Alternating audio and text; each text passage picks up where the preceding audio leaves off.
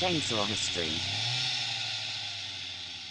I don't know, but I've discovered that if you eat half an edible and then go to church, church is way more chill. As are most things. I haven't tried that one yet, but I also haven't set foot in a church in a while. Yeah, well, I've been a big fan of edibles for a really long time. And at this point, if I might burst into flames if I were to make my return. But speaking of snakes that are chopped up into multiple pieces... Again, there's no lead in there. That's absolutely none. We weren't even talking about that even remotely. This is the best. This is part That of is the all format. you have. This is part of the format, is a complete non sequitur in order to lead into the actual episode. To the conversation of Yeah. whatever the fuck it is we're talking about today. In case you haven't noticed the pattern, I bring up something completely unrelated to what we're talking about to get us to change the subject. Well, I don't mean to pull the curtain back and reveal my secrets, but this is what we're doing. I was about to say, well, at least the last time we had a conversation that, even though it's like, that was completely unrelated, but it wasn't, we were still at least talking about something. Yeah, well, this time, we're going to be going back and talking about Young George Washington Part 2. But first, I guess I should introduce this damn thing. This is Chainsaw History, the second official episode. We have since recorded one bonus episode in the middle. Woo, woo. We are a comedy history podcast where we disrespect everyone and say fuck a lot.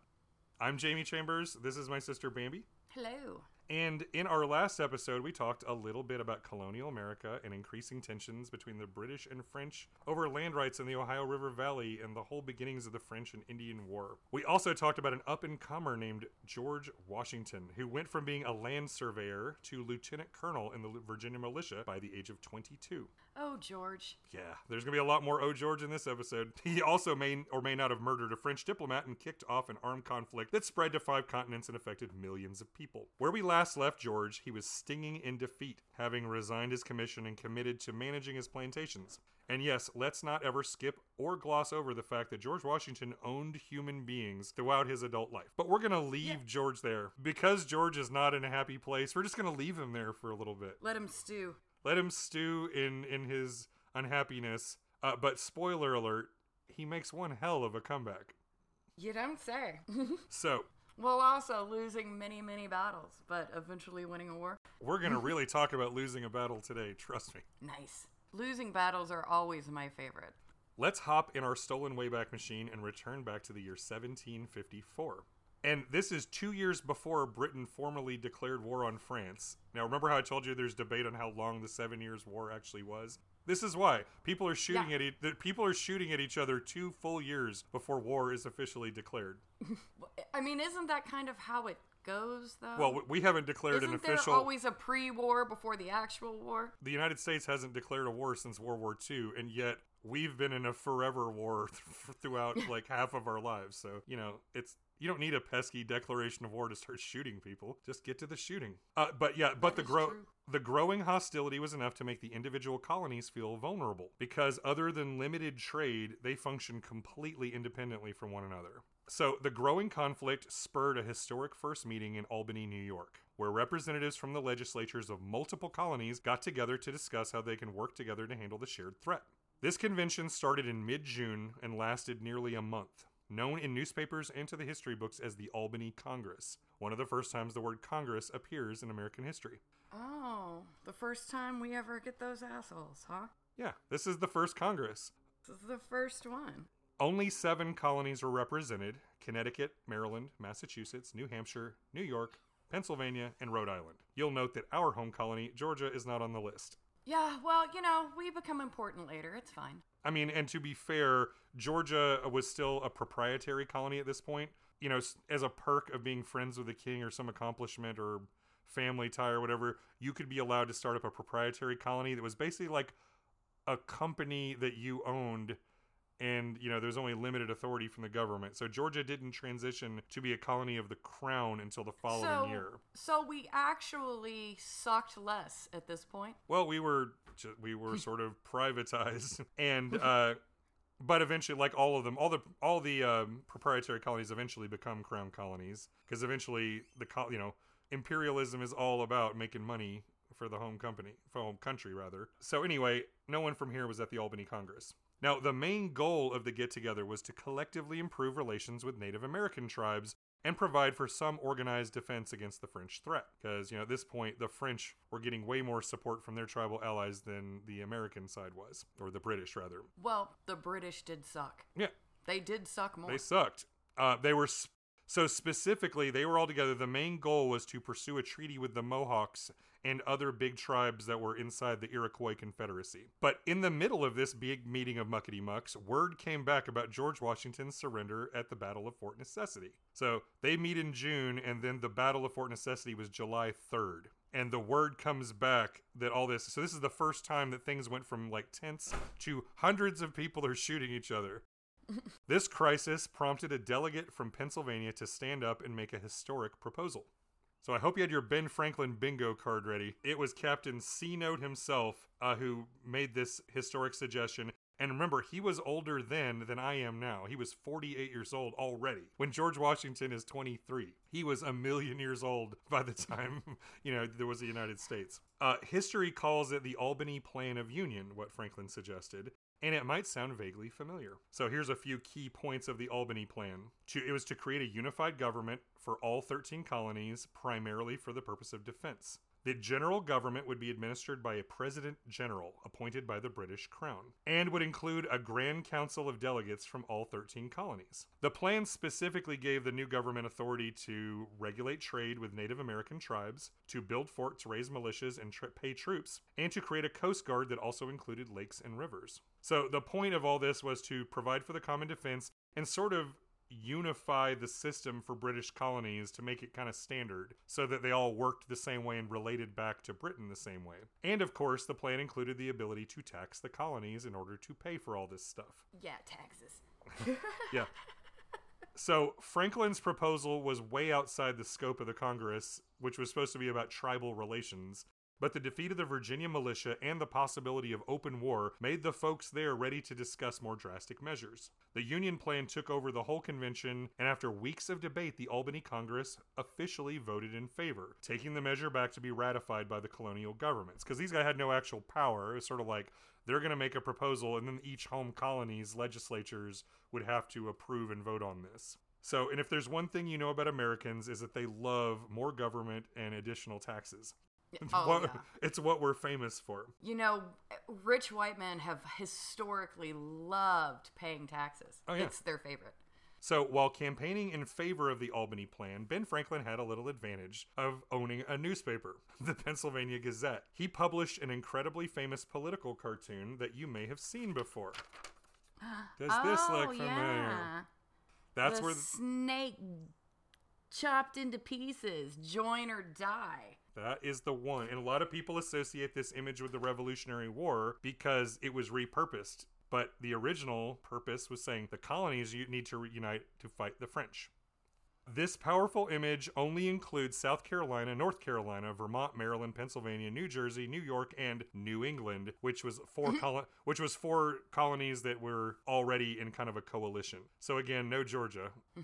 And in the editorial companion to the snake art, Benny Frank said, "The confidence of the French in this undertaking seems well grounded on the present disunited state of the British colonies and extreme difficulty of bringing so many different governments and assemblies to agree in any speedy and effectual measures for our coming defense and security, while our enemies have a very great advantage of being under one direction with one council and one purse." So while Franklin is arguing that the British colonies are a disunited, disorganized mess, the French are united under the leadership of a powerful boy band. Nice. One Direction. Despite the... Yeah, it was a bad joke.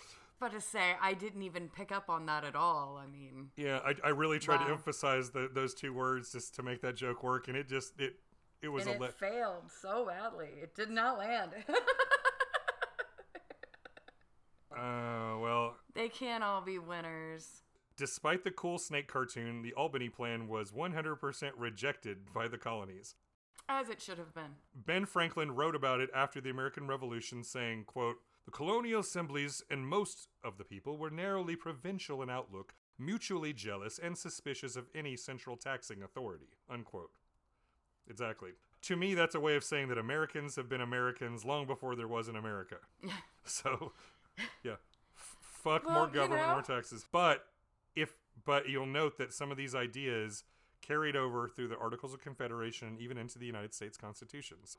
And this is also where the first time the colonies getting together to discuss a problem happened. So, and what's really funny too is when you get to right before the Declaration of Independence is written in 1776, there's an alternate proposal from this other dude that's literally a copy and paste of Ben Franklin's Albany Plan. He's like, well, instead of this whole independence, why don't we just have the colonies unite and have a president general appointed by the king? That sounds good. And what about this Coast Guard? But let's get back to the war. So we'll leave George Washington stewing in defeat just a moment longer while we introduce a few new characters to this story. Both of them proper British gentlemen. Oh, so they're going to be a lot of fun. Oh yeah, the funnest. Firstly, we have William Pitt, 1st Earl of Chatham. He was a powerful force in British government who made it all the way to Prime Minister during his career. And while as far as I know, he never set foot on the North American colonies, his leadership and the strength of his personality were incredibly important during the French and Indian War. William Pitt. William Pitt. That sounds like something where you go eat barbecue. Yeah, we'll get to that.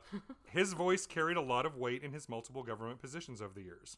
And Pitt felt it was incredibly important to hold, protect, and expand Britain's North American colonies, and was in general very popular over here because of his advocacy for the rights of colonial citizens. He also had a massive hard-on for war with France. So when word got back about the Battle of Fort Necessity, Pitt was jumping up in the House of Lords screaming about how they needed to do something. Yeah.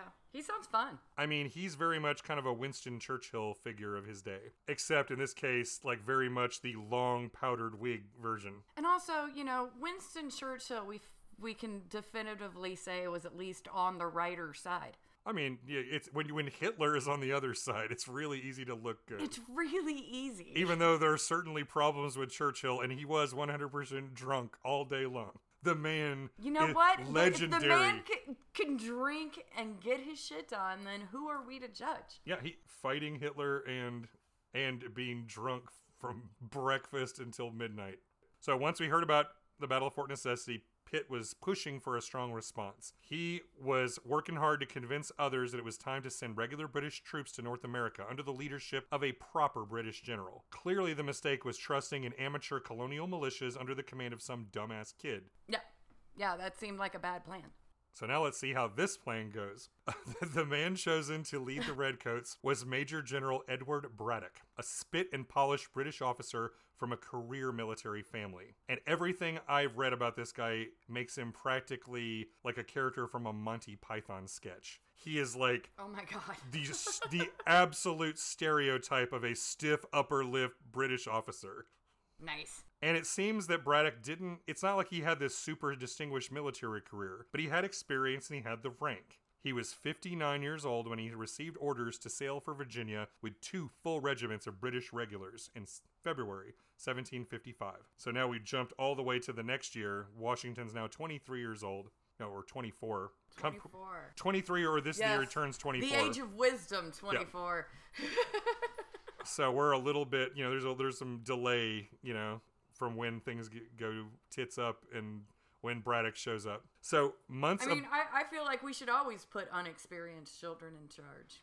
It's going to end up glorious every time. Well, once again, you'll have to make your own judgment on where everything lands once you get to the end of this. But you can at least understand where they're coming from at this moment and why they think the things that they do. So months of planning and preparation took place for a multi-pronged attack on the French. Others would lead attacks on Fort Niagara, where you can guess where that is, Crown Point near Lake Champlain, and the Bay of Fundy between New Brunswick and Nova Scotia. Fundy. The Bay of Fundy, where you go to... That sounds like somewhere you'd want to be. Yeah, I could see... The Bay of Fundy. That's where people summer. Yeah, well, it would need to be... I have no idea where this place is. Probably not if it's in Nova Scotia. Yeah, as I said, you'd have to go in summer if you want to enjoy the beach, because otherwise, yeah. So... Braddock himself would lead troops against the Grand Prize, Fort Duquesne at the forks of the Ohio River. So, that's where George's older brother Lawrence had first proposed building the fort way back when, and originally... Yep, before Fort Necessity. Well, yeah, this is before Fort Necessity, and there's actually when they sent those guys to that spot, and they tried to build Fort Trent, and the French showed up, and kicked them out and bought all of their gear. It's very civilized. It was a very civilized way of, it's sort of embarrassing. It's like, we feel so sorry for you. We're going to pay you to leave. So anyway, at this point, so now they're going after Fort Duquesne, which is the French stronghold. There was a bunch of administrative squabbling and arguing over who was responsible for what, pretty much par for the course. But it was eventually time to get men into the field and kick some French ass. So now we're going to rejoin our hero. Let's get back to George. George. So after he's been like living in shame. We're going to get back to Washington as he first kind of shows back up again after the disastrous campaign, his second one into the wilderness. He was humiliated in defeat, forced to endure criticism and his leadership, and from people completely refusing to acknowledge that it wasn't just Washington. It was the decisions of Governor Dinwiddie and the Virginia legislature that decided to send George into the field with a few hundred poorly equipped, badly trained drunks. But despite all that, there were still a few things in his favor when it came to the records of his military service. For one thing, George did stay incredibly brave and calm in the face of danger, and even during certain defeat. Washington was strangely comfortable being shot at, and his steady resolve, no matter what the circumstances, meant those who served with him always came away with respect. Like, the people who were always there with him were like, damn, Washington, he is unfazed. He's brave or crazy. Yeah, he is unfazed by danger, and he's persistent, he's goal-oriented, and also, at this point, he had pretty much more experience than anyone else on how warfare goes in the North American wilderness. So when he arrived back in Williamsburg, everyone was already talking shit about his defeat and surrender. Governor Dinwiddie kind of talked out of both sides of his mouth. Locally, he was... As politicians do. I know, exactly. So, locally, he accused Washington of disobeying orders to not engage the French. And then meanwhile, when he's communicating back to London, he is downplaying the engagement and also praising the judgment and bravery of the Virginia militia. And while also whining about lack of support from the neighboring colonies, which is what Ben Franklin was talking about.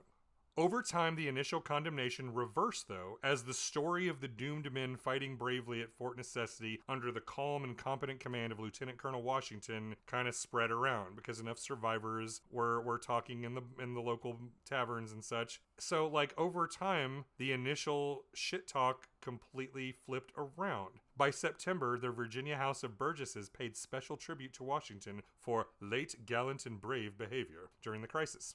Some of George's open critics wrote him letters of apology. Damn. Yeah. Somehow George managed to dive face first into a pile of shit and come up smelling like roses. Sounds about right. However, the government did decide to break up the Virginia regiment into separate independent companies and declared that captain would be the highest colonial rank. That meant that George would have to accept a demotion if he wanted to stick with military service, and knowing his pride, you can imagine how well that went over. Like... kind of wanting to start his own government kind of pride? Yeah, like, do you want to go from being lieutenant colonel to a captain leading a lot less men? And, of course, lower pay, commensurate, blah, blah, blah. Not that he accepted pay before anyway. Even though he should have. As he should have, and we're going to continue to talk about this. As we said last time, George resigned his commission and headed back to Mount Vernon. But before you think that George was truly giving up on the military life, it's worth noting that it was after his resignation that he ordered a brand new fancy military uniform from London, complete with crimson sashes and gold lace. So he just bought himself a uniform anyway? Yeah. Fuck y'all. Well, yeah, he's like, he knows that he's hitting the pause button. He's like, this isn't the right moment for me to jump back. But my moment will come, and I'm going to look fucking awesome when it does. Because once again, George liked to dress fancy. He liked his lace and his gold and his sashes and shit. Fancy pants. Fancy pants. He was George Fancy Pants Washington. So, as mentioned last time, George's sister-in-law remarried following his brother Lawrence's death. And then his little niece Sarah died, leaving him in control of Mount Vernon and the 18 human beings who lived and worked there in bondage. At first, he set himself into running the plantation at a profit. George had to, like, his very first tobacco crop, he had to pay a bunch of hogsheads full of tobacco as his rent, plus still pay all his own expenses, and he was going into this with a challenge of management on his hands. But he kept a careful ear out for news about the military campaign, and it wasn't long before he learned about the impending arrival of Major General Braddock. Always looking for an opportunity to advance, George wrote a letter of introduction. And whatever Braddock's opinion of Washington's command from the prior campaign, he was smart enough to realize that George's knowledge and experience of the Ohio wilderness made him extremely valuable. So he asked George to join his staff as aide-de-camp. This is the same position Alexander Hamilton held under Washington years later in the Revolutionary War. So he's the Hamilton to Braddock's Washington. Okay, which... or at least that's the position offered to him. Isn't a terrible place to be. Yeah. Washington responded to the general's assistant with his now trademark combination of humility and flattery. And because Washington's from Virginia, I'm going to give him a nice southern accent here. Quote, "It is true, sir, that I have, ever since I declined my late command, expressed an inclination to serve the ensuing campaign as a volunteer. And this inclination is not a little increased, since it is likely to be conducted by a gentleman of the general's experience. But besides this and the laudable desire I may have to serve, with my best abilities, my king and country, I must be ingenuous enough to confess that I am not a little biased by selfish considerations. To explain, sir, I wish to earnestly attain some knowledge in the military profession, and, believing a more favorable opportunity cannot offer than to serve under a gentleman of General Braddock's abilities and experience, it does, as may reasonably suppose, not a little contribute to influence my choice." Unquote. So basically he's saying, I did resign, but I'm really interested in a military career, and gosh, Braddock, you're so cool and awesome and experienced. I would be lucky to learn under a guy like you. Oh. So he is Little kissed. brown nosing He has never hurts. He has got his nose firmly jammed up Braddock's ass crack at this moment. You know. But he knows what he wants and he's going after it. I mean, George is very goal-oriented as a young man. So, once again, George decided to accept military service, but decline the paycheck, preferring to serve as a volunteer. For one thing, it allowed him to accept the demotion in rank while still effectively giving him command authority over everyone except Braddock.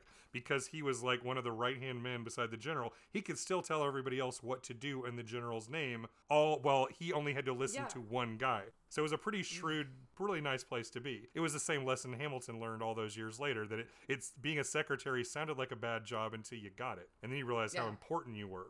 So he, on paper, didn't really have any command authority, but realistically, he's constantly giving people orders. It also allowed him some wiggle room to attend to the business of the plantation before going full-time into the upcoming wilderness campaign. And his overbearing mother showed up in his doorstep to try to stop her son from any further military service.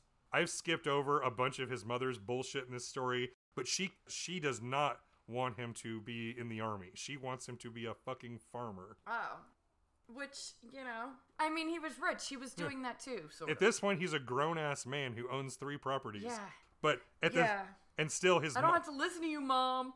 Yeah, except she was such a pain in the ass that George missed a big meeting with Braddock's top aide and had to write an embarrassing letter of apology. Oh. I read it. It sucked.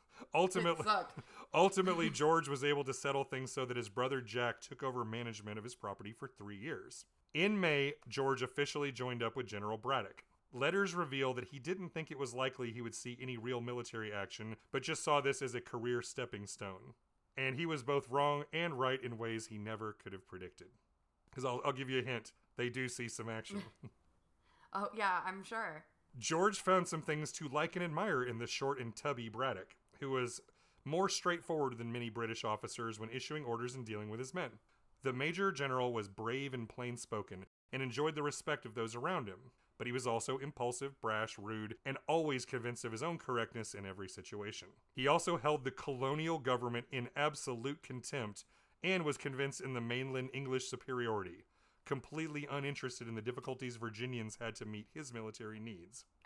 All this sounds really gross. Washington once wrote of Braddock, quote, "Once committed to an opinion, he refused to back down, let it be ever so incompatible with reason or common sense," unquote. I have no idea what that would be like. Yeah, I know, right? Well, what would it be like to deal with someone who is so unbelievably stubborn that reality doesn't even like a narcissist who's convinced that he and mainland English and only he is right? Yeah, what would that be like? Poor George. Yeah, we have no idea. The general was accustomed to the open battlefields of Europe, so he wanted to level every hill, build extensive roads and bridges for every mile of terrain they marched. The officers rode in wagons not remotely suited to the territory, and they were overburdened with artillery and supplies. The British troops crawled along at an average 2 miles per day. Oh. And meanwhile, Fort Duquesne is getting reinforcements and upgrades every single day, while the British Army is just slowly transforming the landscape as it crawls along. That sucks. Yeah. That just all sounds terrible. Yeah. Braddock ignored advice about the guerrilla tactics used by the French and their tribal allies. Washington tried to caution his new boss, but was completely rebuffed. And you still got your Ben Franklin bingo card? Because he also tried to caution Braddock in riding against Indian ambushes. But you can probably guess the general's reaction. Yeah, he probably didn't listen. Because, he knows he knows the correct course.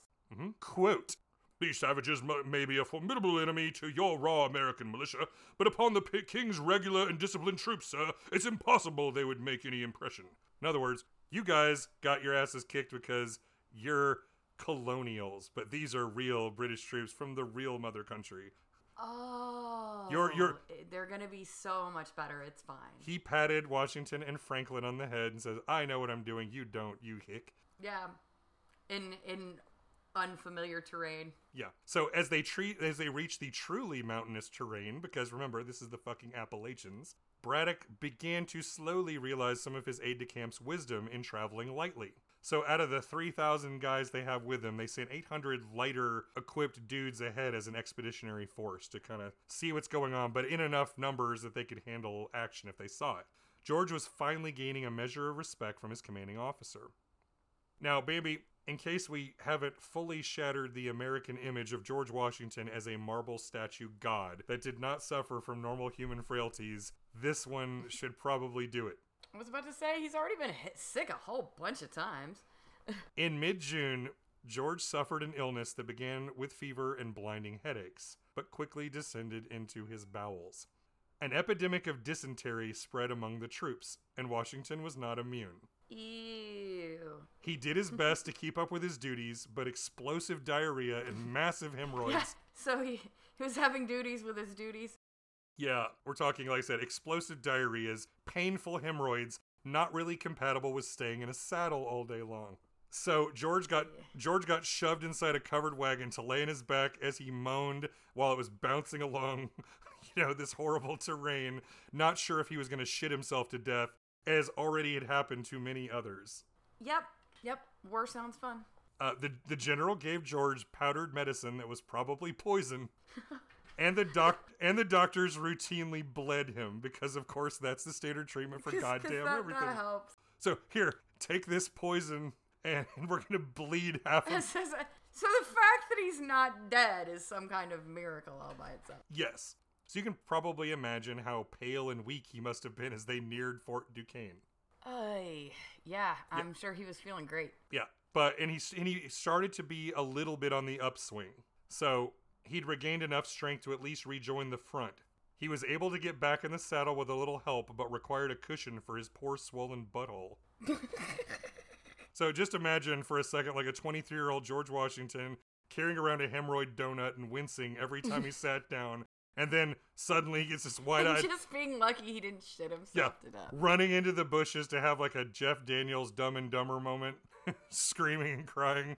It's bad. So I had to set up the condition that George finds himself in on July 9th, 1755, when all hell breaks loose in what is now called Braddock, Pennsylvania. Little hint at what happens to General Braddock. I mean, if he gets sacrificed for the greater good, I'm okay with that. He sounds like a dick. He is absolutely a dick. A river crossing is what kicked off the fateful battle when about 1,500 troops crossed the Monongahela River. The Monongahela River in 3 groups. Washington and his butt cushion escorted the 500 British regulars under the direct command of Braddock himself. Interestingly enough, one of the groups was led by Thomas Gage, who'd one day fight against Washington in the Revolutionary War. And in fact, all 3 people leading the 3 different river crossings all were important figures later on in the Revolutionary War. It's just kind of a weird historical coincidence. And one of the anonymous soldiers fighting in the background you're about to find out about, it was also Daniel Boone. Okay. He didn't really do anything notable in the battle, but he was there as a young guy in the militia. The river crossing went smoothly, and the British had no clue they were lining up for an ambush. All of the warnings Washington and the Franklin gave to the general came true in the course of a horrific day, when about 900 soldiers from Fort Duquesne, along with their native allies, attacked. The British regulars and Virginia militia heard terrifying howls from the trees, and then musket fire. Yeah. The natives moved quickly, fired from cover, and then while the everybody's trying to organize their guys into lines to fire back. By the time these guys... Exactly. But, that was how you do it. You form a line, you fire, and all these volleys. By that point, these guys were already gone. So, just as the troops are attempting to organize for some kind of traditional battle, they realized to their horror the French forces had split in two and completely surrounded them, using cover and camouflage to their advantage, while firing at a bunch of guys in red coats and big hats. Yes. Like giant targets. Yeah, just giant bullseyes wandering around in the woods. And they were like, we need to form into lines so they can pick us off. Yes. Like some kind of carnival game. Please assemble into bowling pins. It's a good strategy. So Braddock and Washington are back toward the rear of all this. So they're not able to first respond to the blinding attack, even as troop discipline toward the front completely broke down. These British troops weren't trained to fight like this or in this kind of terrain. This was an American war, and the British weren't ready for it. Men broke ranks and ran into the trees, only to be shot and scalped. Washington and the general made their way to the front, even as men in red coats ran back toward them in blind panic. So you can only imagine how confusing things must have been, because they hadn't fully reformed after crossing the river and the attack happened. Bullets are flying from all sides, and there's smoke from countless muskets, so you can't see what the fuck is going on. Braddock ordered a small group up a hill to secure some high ground and get some visibility, and these guys are all shot dead by their own troops. Yeah, it's bad. Washington wrote in frustration for years about how many of the casualties on their side were a result of friendly fire from the British regular troops. Because they just had no fucking clue. Well, it was sort of like they got scared and they decided to shoot anybody who wasn't wearing a red coat. And it means including all the Virginians. George begged General Braddock to let him take command of the provincial forces and let them fight in their own style. But instead, the general sent him back to the rear to bring some artillery back to the front. He's like, no, Washington, go back and get the cannon. Weak and exhausted, George and his butt cushion were soon riding all over the battle, because every scene he rode into required a cool head and competent orders. Musket balls flew all around him, and rumors flew around the battlefield that Washington had been killed. And this rumor persisted even afterwards for a little bit going around.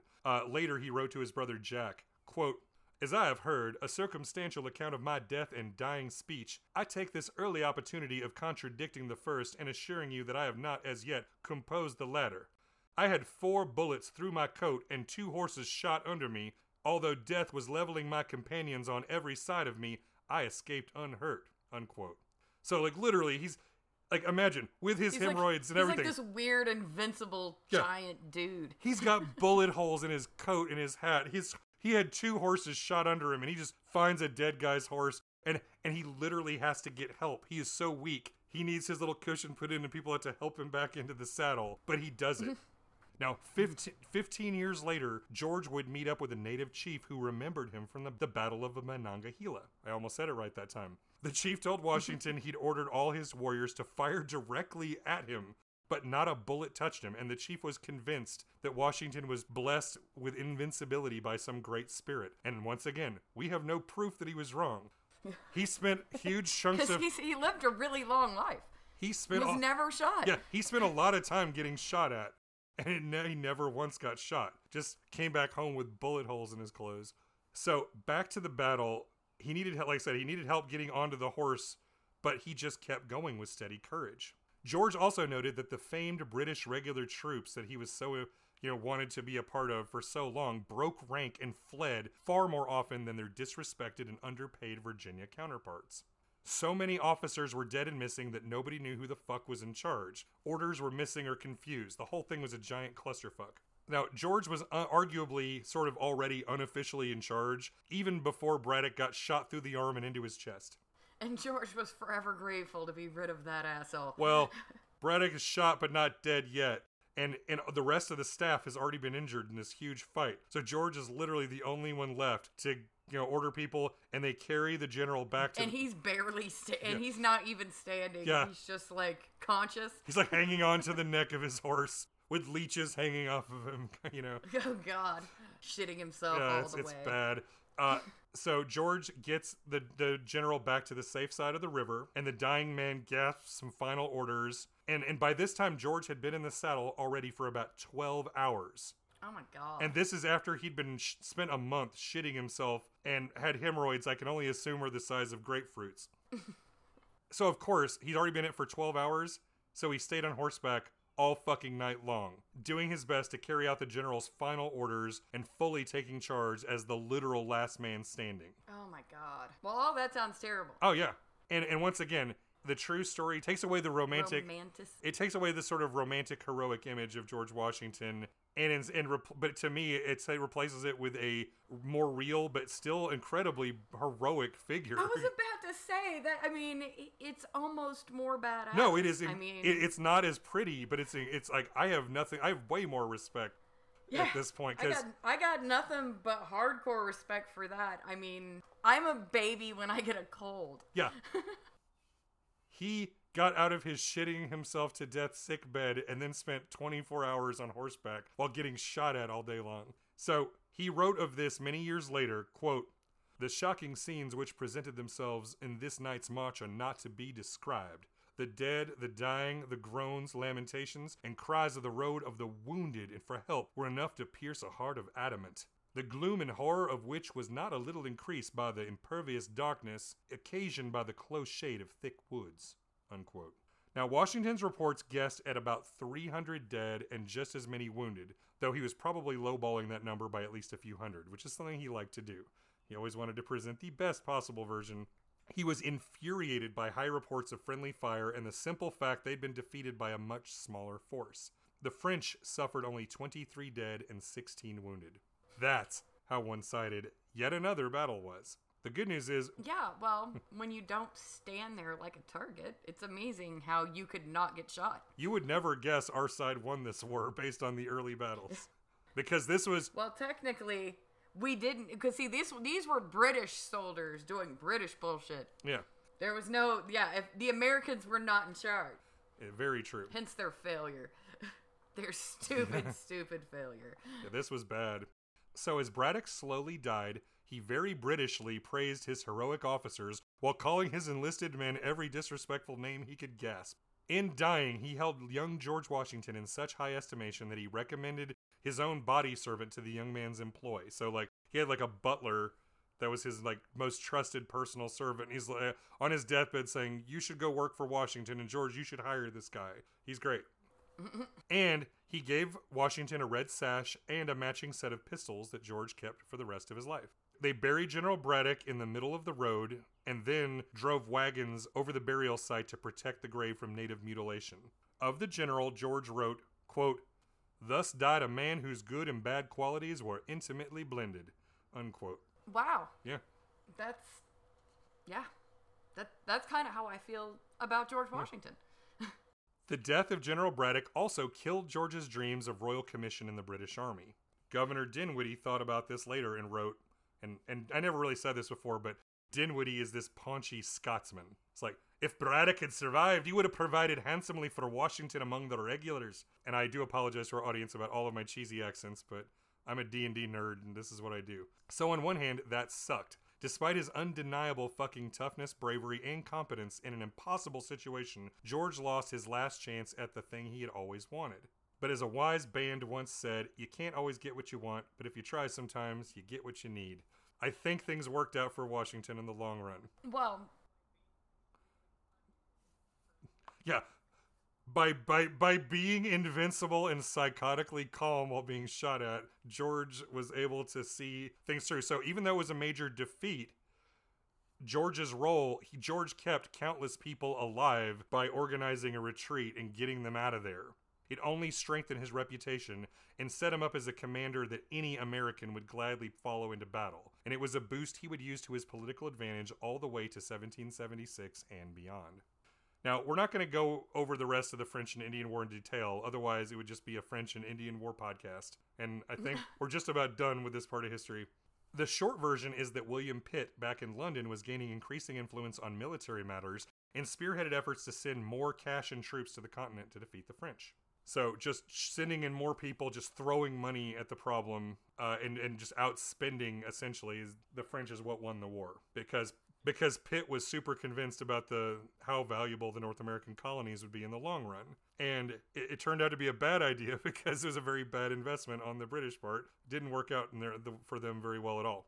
So in September of 1758, Fort Duquesne was destroyed and abandoned in the face of impossible British numbers. If you want, you can actually go and visit the site of the fort. There's actually the outline of Fort Duquesne is in a park in the city that bears the Earl of Chatham's name, Pittsburgh.